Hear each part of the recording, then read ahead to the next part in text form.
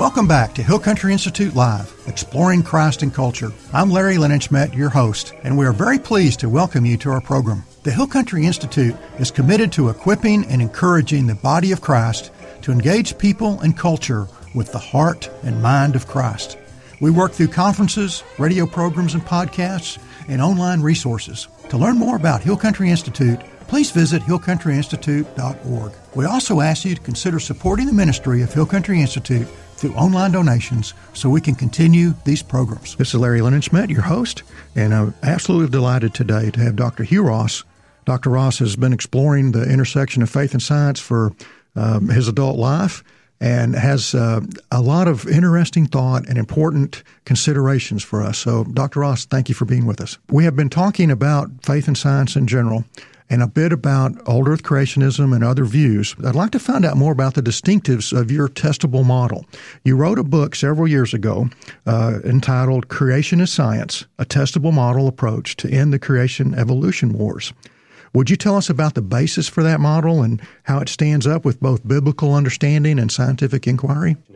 Yeah, what I wrote in Creation is Science, and in a book I wrote 3 years after that, More Than a Theory, was looking at half a dozen different models of creation evolution, basically pointing out what those models claim and then what kind of predictions would flow out of those models, and then testing how well their predictions have panned out. That's why I wrote 2 books separated by 3 years, because in Creation is Science, I laid out predictions from each of the 6 models.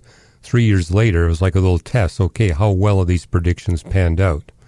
And I purposely tried to pick predictions that are relatively short-range possibilities of being discovered by future scientific research.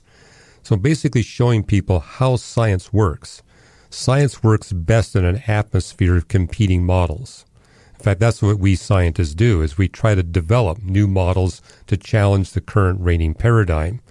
And then we do our research, our experiments, our observations. We develop theories in order to test one model against the other, see which one offers the most comprehensive explanation of the record of nature, and which one is the most successful in resolving anomalies that show up in all models, and which one's the most successful in making predictions of future scientific discoveries. My image of that is a boxing toy that a kid would have, and you hit it and it bounces back. And so the other scientists are punching your model, and as long as it keeps bouncing back, then you have a good model, don't you? You got a good model. Yeah. And by the way, I was arguing in both books that's also the way good theology should be done. I mean, we may be looking at a text, and there might be 4 or 5 different ways of interpreting the text. We can put that to the test. Yeah. Another reason why I think God gave us 66 books is so that, say, we can develop an interpretation in Romans. Well, how does this square with what we read in the book of Hebrews? And so this is a way we can fine-tune our theology, and explains why we're still employing research theologians. We don't know everything there is to know about the book of Scripture. And we certainly don't know everything we need to know about the book of nature. Sure. And so God is, by the way, I see this in Scripture too. We are commanded to study the law, to study the prophets, to study the Gospels. We're all commanded to be theologians, but we're also all commanded to be scientists. So like what I tell people in my church, if you're not a professional theologian, you're not off the hook. We're all commanded to be involved in the enterprise of theological research. Yeah. And if you're not a scientist, you're not off the hook. You're commanded to research and study the book of nature. But for example, one book I wrote, Hidden Treasures in the Book of Job, I make the point that people today with PhDs in science, in many respects, are less educated about science than people lived 4,000 years ago. Because one of the problems of modern society, we're cut off from the stars.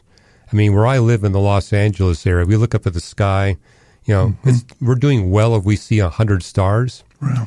But people living 4,000 years ago, when they looked up at the sky, they saw 7,000 or 8,000 stars. They could see the Milky Way, and they received a sense of awe from seeing that. Also, we see Job saying, look to the beasts of the field, they'll instruct you. Look to the birds of the air, they will teach you. Well, we don't have that much contact with wild beasts and wild birds, especially if you live in a big city. Yeah. And the thing I've noticed in all the public debates I've done with atheists, these atheists almost always are people who live in big metropolitan cities, where they're cut off from contact with these birds and these beasts of the field Job told us to look to. Yeah. There's almost a sterility, if you will, about an antiseptic life with a lot of concrete cut off from God's deeper nature.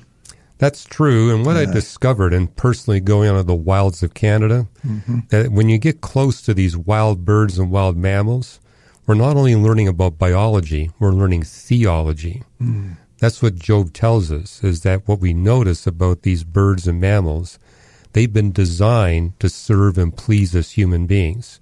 And so when you run into contact with these wild animals that have never been abused by human beings, you observe they want to come to us. They're drawn to us. They want to serve and please us. They want a relationship with us.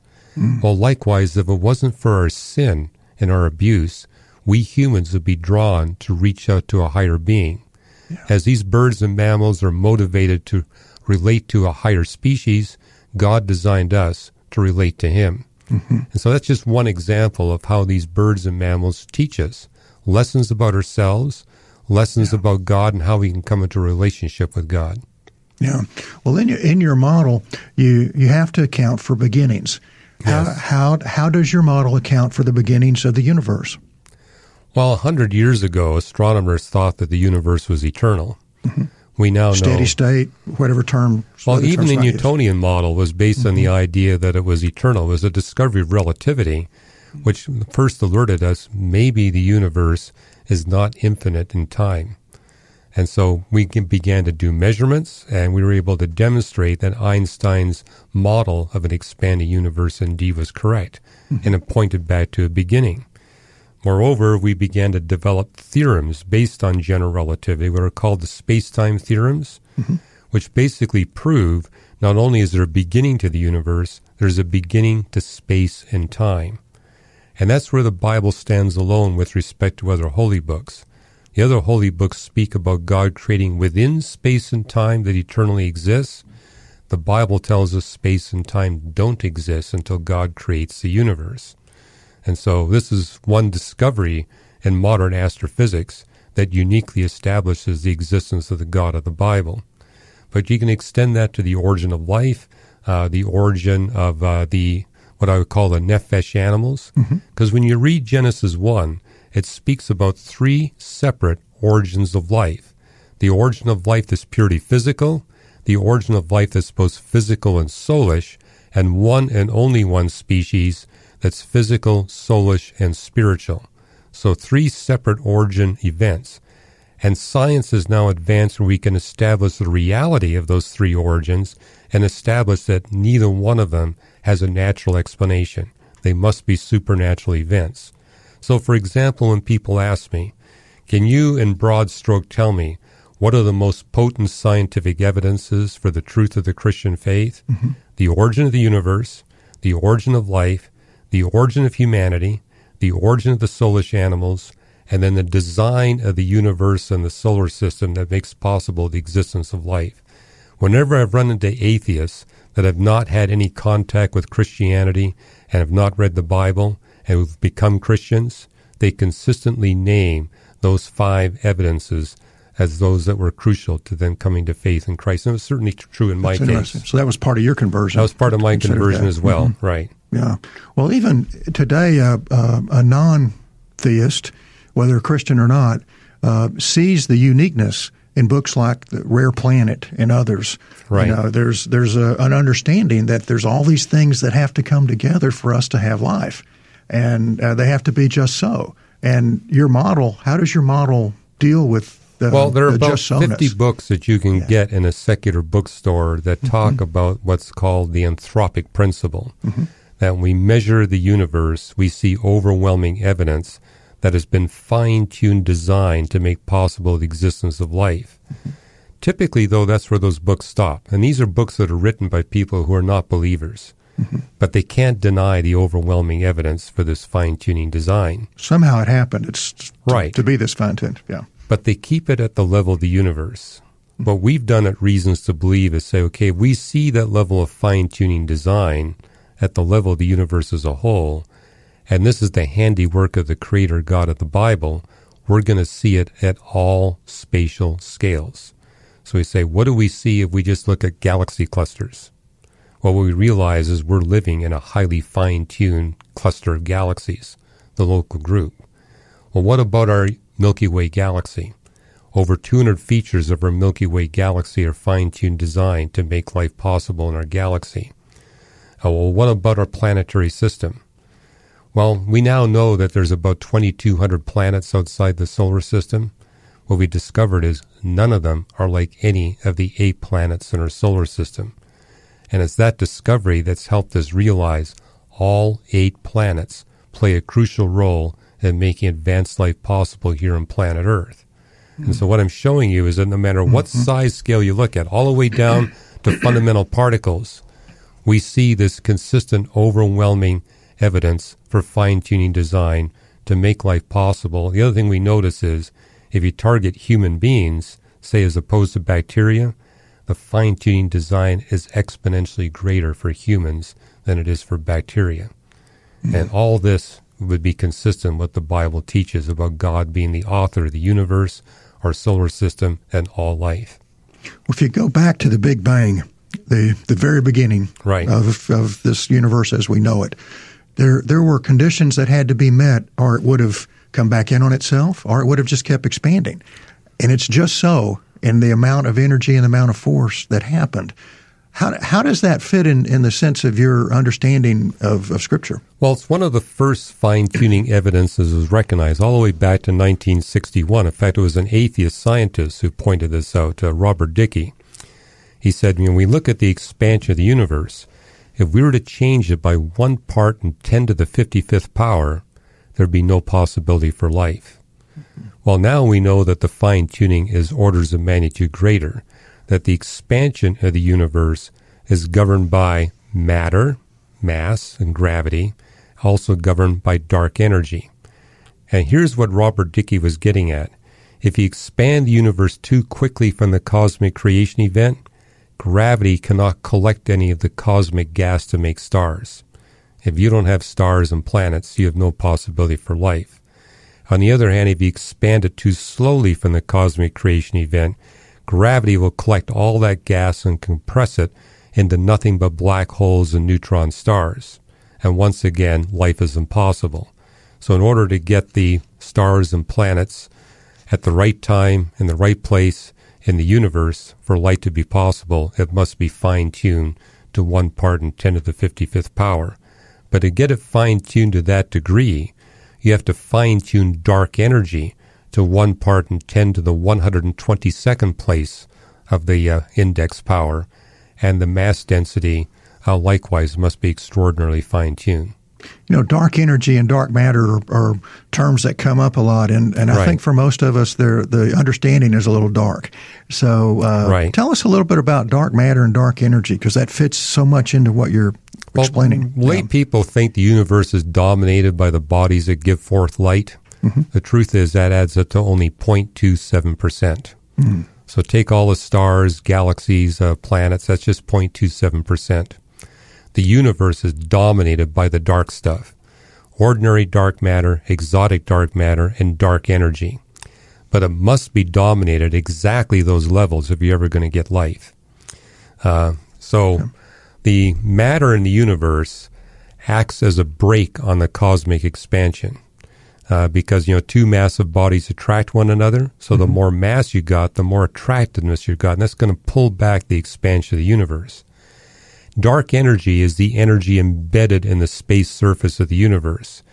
And it works so that as that space surface gets bigger and bigger, as the universe expands, it becomes progressively more and more potent in its capacity to accelerate the expansion of the universe. And how we astronomers discovered it is by measuring the past expansion rates of the universe and realizing for the first half of the history of the universe, the expansion rate was slowing down, but for the last half, it's speeding up.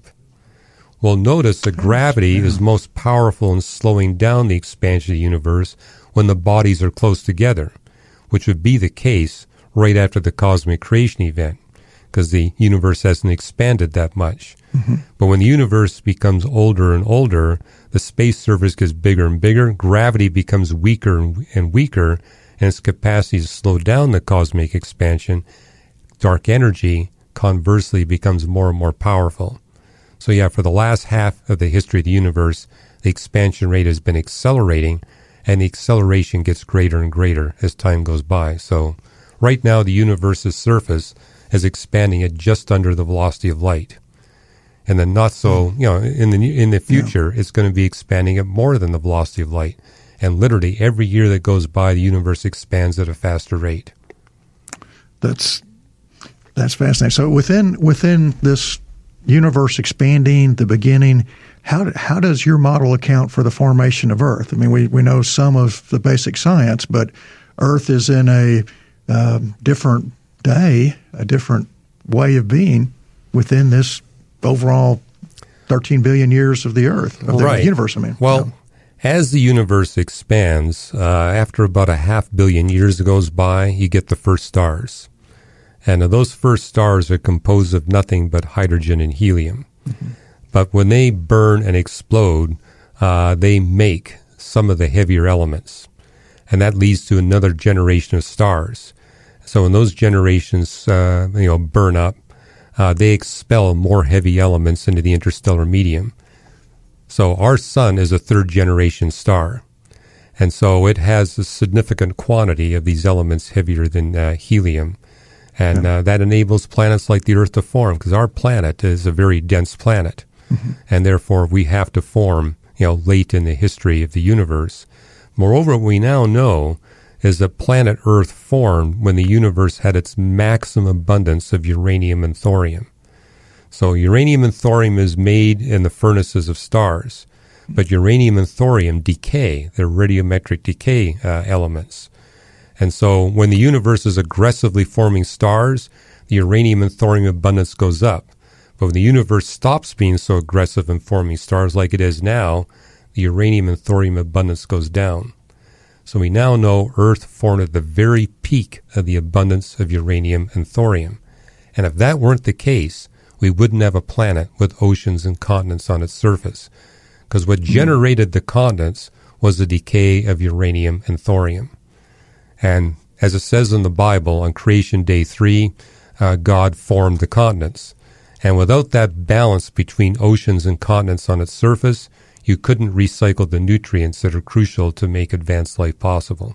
Mm-hmm. So we praise God for the fact that we live on the most uranium and thorium-rich body in the universe. So in a sense, one answer to the question of why so long is that it was just setting up the planet Earth for life. Well, there's another factor there. Yeah, that's a simple. That was meant to. Yeah, that's simple. Yeah. But that leads to another question. Mm-hmm. Couldn't God have done it with different laws of physics and done it much more rapidly? Why take all these billions of years to set things up? Mm-hmm. Well, that's a good question, but there's other reasons why God chooses the laws of physics that he does. So given that he wanted a universe with gravity, electromagnetism, thermodynamics, it's going to take that kind of time. If you use different laws of physics, it wouldn't take that kind of time. But the reason why God chose those laws of physics, he intended to use them as tools to quickly eliminate evil and suffering. Mm-hmm. So often what I share with Christians, you can have it either way. You can have God take billions of years to set everything up for human beings and just take thousands of years to eliminate evil and suffering. Or we could have God set it up in just thousands of years and take billions of years to eliminate evil and suffering. Which would you rather God do? That's a good way of putting it. Right. Yeah. Well, in that context, then, how does your model account for the origins of life? Well, the origin of life is where I think you get one of the more compelling arguments that there's got to be a supernatural, superintelligent creator. Mm-hmm. And, we've been attending Origin of Life research conferences, and they're unlike any other kind of science conference. Every one you attend, the mood is more depressing than the previous meeting. And the problem is these meetings are attended by people who are not theists, trying to work out the origin of life without giving God the credit. Mm-hmm. And what they're discovering is it's getting more and more difficult as time goes by. And it's such that right now we know the primordial earth had no prebiotics. Mm. If you have no prebiotics, you have no naturalistically possible model for the origin of life. Every naturalistic model needs building blocks. Earth didn't even have the building blocks. Mm-hmm. And the reason we know that is that we can look at the isotopes of carbon, nitrogen, and sulfur and determine whether the molecules based on these elements are the products of postbiotic decay or the products of prebiotic assembly. We only see the evidence for postbiotics, not for prebiotics. Earth never had a prebiotic soup, and we also physically know why. If there's oxygen in the early Earth's environment, that kills prebiotic chemistry. But if you don't have oxygen, there's nothing to stop ultraviolet radiation streaming in from the sun, and that ultraviolet radiation, just like oxygen, kills prebiotic chemistry. So if you got oxygen, it can't happen. If you don't have oxygen, it can't happen. It's a conundrum then, isn't it? Well, either way you lose from the naturalistic perspective. Sure. Well, in the sense of your model, how do you consider the biblical flood? Well, we believe in a flood that's universal to humanity. The world of the ungodly was flooded, as it says in 2 Peter chapter 2. Mm-hmm. 2 Peter 3, cosmos tote, the world at the time the event took place. Now, if Paul meant the entire planet, he would have used the word cosmos with no qualifying adjectives. But every time he addresses it, there's a qualifying adjective. So our model is the entire world of ungodly human beings was flooded, including the world of all their soulish animals. When it talks about the animals being wiped out by the flood in Genesis 6 through 8, it's referring to the basar. These are the soulish animals that are in relationship with human beings. And the Levitical law tells us it's those animals that can be damaged by human sin. And only those animals are damaged by human sin. Mm-hmm. If I sin in front of a cockroach, it doesn't affect the behavior of the cockroach. But if I'm mean towards my pet dog or my cow, it's going to change the behavior of the cow. Mm-hmm. Which basically explains why God said all of humanity must be wiped out and all the animals, the nephesh animals, the soulish animals associated with them, likewise must be wiped out. But we got evidence from the biblical text itself that humanity was not yet global. And given that humanity was not yet global, there's no need to inundate the entire planet to wipe out all of humanity and all the birds and mammals associated with humanity. Yeah. Now, our model is a lot bigger than the traditional old Earth creationist model, because we put the flood during the last ice age. And during the last ice age, virtually all of the Persian Gulf was dry ground. Red Sea was mostly dry ground. And so our flood model is about 4 times more extensive than the traditional old Earth creationist model, where it's only Mesopotamia that's filled up with water. Mm-hmm. Now, we fill up the whole Persian Gulf, all of Mesopotamia, large chunks of Persia and Arabia and regions beyond. But we think that's more than sufficient to wipe out all of humanity and all the birds and mammals associated with them. And by the way, it's not just 2 Peter and Genesis that speak about the flood.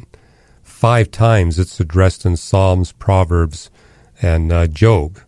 And in those texts, they consistently speak about what God did to set up the continents. And what you see in Psalm 104, for example, is that, it talks about creation day 3, where God sets up these continental land masses. That's verses 7 and 8. Verse 9, never again will water cover the whole face of the earth. Mm. That's repeated 5 times in Job, Psalms, and Proverbs. So those are the explicit passages that the flood of Genesis could not be global in extent. Nevertheless, it's not just a portion of humanity, like many of my friends who are theistic evolutionists teach. No, it's all of humanity and all the birds and mammals associated with them. But in that case, we don't see the ark as having polar bears on it. Given that humans had no contact with polar bears, they wouldn't be damaged by human sin. So that answers the question about diversity and geodiversity of animals. Well, he was told to take a pair of every basar creature on board the ark. Mm-hmm. So that meant all the birds and mammals that were in relationship with human beings, are, at least 1 pair, some cases 7 pairs are taken on board the ark. Yeah. We're probably talking a few thousand pairs of animals.